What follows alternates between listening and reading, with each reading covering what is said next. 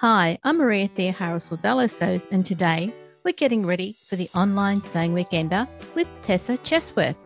Grab your notebook so we can help you plan for this fun event on the 12th and 13th of June. Sew Organised Style podcast acknowledges traditional owners of country throughout Australia. We pay our respects to Aboriginal and Torres Strait Islander cultures and to the elders past, present and emerging. Thanks for coming back to this special online sewing weekender preparation podcast. Our last episode featured Kylie from Kylie and the Machine talking about Kylie and the Machine HQ and what she'll show you at this year's online sewing weekender. Last year, Tessa, who lives in Sydney, Australia, attended her first sewing weekender, as thankfully for us, it was online for the very first time. This year, Tessa is here to run through her planning tasks to get ready for this year's event. Let's give a warm welcome to Tessa. Hi, Tessa. How are you? Hi, Maria. How are you? Good. Thank you for coming on to the podcast today to talk about your preparing for the online sewing weekender. No worries. Thank you for having me back. Anytime. So how can we find you on Instagram? Instagram, I'm under Teeds Sewed Them. That's an old family nickname, so I use it for everything, really. Does that mean that you've got more than one account? I've got a personal one, but this is just my sewing one, so you can see everything I've attempted to make. Great. And that we can like and give you lots of comments about what you're making. Yes, please. That'd be lovely. So when did you start sewing? On and off, really. I think recently I've really tried to get into it. I've been using podcasts, YouTube, joining lots of classes around Sydney. I joined Australia's Sewing Guild and tried to take part in as many of their challenges as I can. I feel a lot more confident now I'm part of a sewing community, so try to join as much as I can.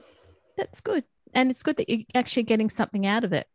Yeah, I think like Australia's Sewing Guild definitely really tried to help during lockdown and things, and the sewing weekender I joined last year in the middle of lockdown, and it was a great activity and a great comfort, to be honest.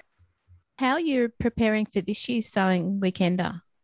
So, like I said, I joined last year and loved it. It was action-packed, learned lots of new things, found a few new podcasts to listen to and people to follow on Instagram. This year I've seen they've got a new fabulous varied program over the 2 days. So I'm going to join the masterclasses and space them out with some chats in between. There's so much going on this year that you probably don't have to take your own project.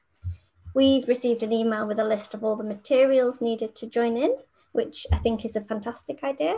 I do have a backlog of about 100 sewing projects, so I'll be trying to tick them off. Wow.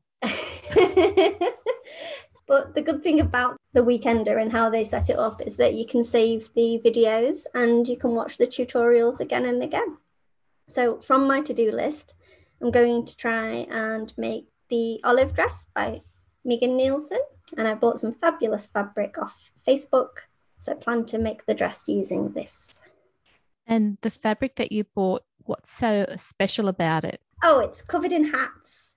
It's got hats all over it. I'll have to show you when I've made it. I think it'll be good to see your progress during the sewing weekender. Yeah. Yes, because I can share. That's the good part. And we'll talk about that in a minute too. What are you planning on making on the day? I'm going through a bit of a bra sewing phase at the moment. So I'm going to continue to try and work through some of the patterns that I've got. How are you getting your sewing room ready to watch the sewing weekender at home? So I'd recommend a tidying up before the weekend. Create a nice tidy space as you'll be spending 2 days there. You need a space for your laptop and tablet on your desk to watch all the great content, and make sure everything is fully charged. So laptops, headphones, have all your chargers close by, as they will not last the whole weekend. That's true. I also recommend mixing up the spaces because it's a long 2 days. So if you watch the tutorials in your sewing room when you're doing your projects, but maybe cast them onto your living room TV and have a brew when you're watching the expert chats or the coffee chat. Oh, yeah. Just to give you a bit of a break of day. And maybe if you need to cut up your projects, if that's easier. So because we're in Australia, the day actually doesn't start till 3 p.m. So I plan on cutting up my projects in the morning to kind of get into the space. Then I'm nice and ready to sit at my sewing machine and watch the tutorials as I go along.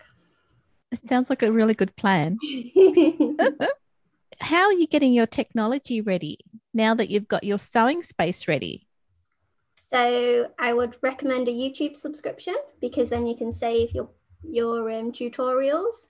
So last year's I've got them saved as a playlist so I can still watch them. Zoom account to join all the chats. I saw on the schedule you can join and chat with others or show people what you're up to. Yeah. These are both free and easy to set up. I actually have quite limited Zoom knowledge. I'm looking forward to using the different functions to see what they're going to use it for. So that'll be good.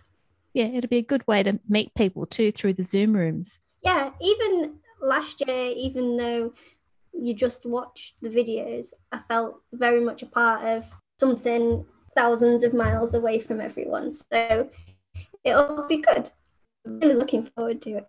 So let's say I'm watching and I need help during the day with my technology. What do you recommend I do? If you've got someone in your life, i.e. a teenager, that's good with technology, I would recommend you either have them stay around or have them on call. Yeah, you need a young person to help you. But I think it's only the initial setup. I think throughout the day you'll be okay. So keep them on hand in the morning. That's right, because then they can help you with making sure that you've got access to the videos and that you can actually comment on the videos as well. Yeah. So make sure you're logged into the account so you can use all the functions available. Also, another tip is I forget to eat and drink. So I take in big flasks and snacks for the day. Very important tip. Stay hydrated. Yes. Okay. I really like the idea of your suggesting that you have 2 spaces to spend the weekend in so that you're not in one room for 2 days straight. It's a long 2 days. So breaking it up, you can cast to the big TV so you can have it on the big TV. And if you just want to break from sewing and just grab yourself a brew and a biscuit and watch the expert chats. This year, they're setting up a private Facebook page where you can get help and also help others prepare their sewing projects for the weekend. So I think that's going to be interesting to get involved in. Yeah, just a different space. I mean, you can talk to people before the day, and if you've been before, give them advice.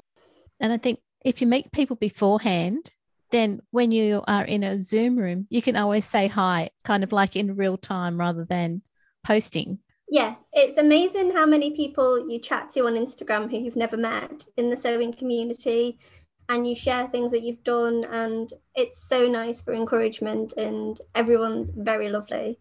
So I would definitely be joining the Facebook group for a bit of moral support. Yeah, it's really good advice.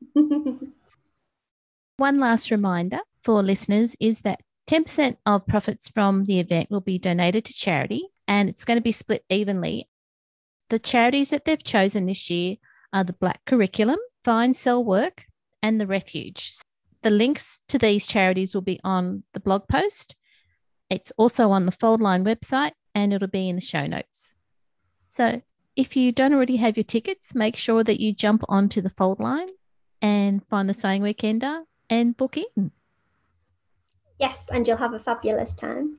And it'd be good to see you, Tessa, on the day. Yes, can't wait.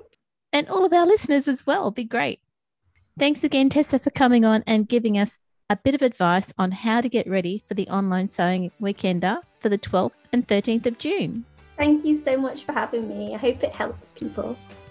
And have a lovely day, listeners. This episode, to prepare you for the Online Sewing Weekender, was produced by me, Maria Theoharis, and Tessa Chesworth, with permission of Charlotte Emma Patterns and the Fold Line team of Rachel and Kate. Sound by bensound.com. You can subscribe to Sew Organised Style Podcast, spelled with an S, not a Z, on all good podcast apps. Make sure you listen to our previous Sewing Weekender podcast with Charlotte, Rachel and Kate, the organisers of the online Sewing Weekender, as well as the episode with Kylie of Kylie and the Machine. Post any questions or suggestions you have on the Foldline Instagram account at The Foldline, on their website at www.thefoldline.com. We look forward to joining you in your sewing room at the online Sewing Weekender. Stay safe, everyone.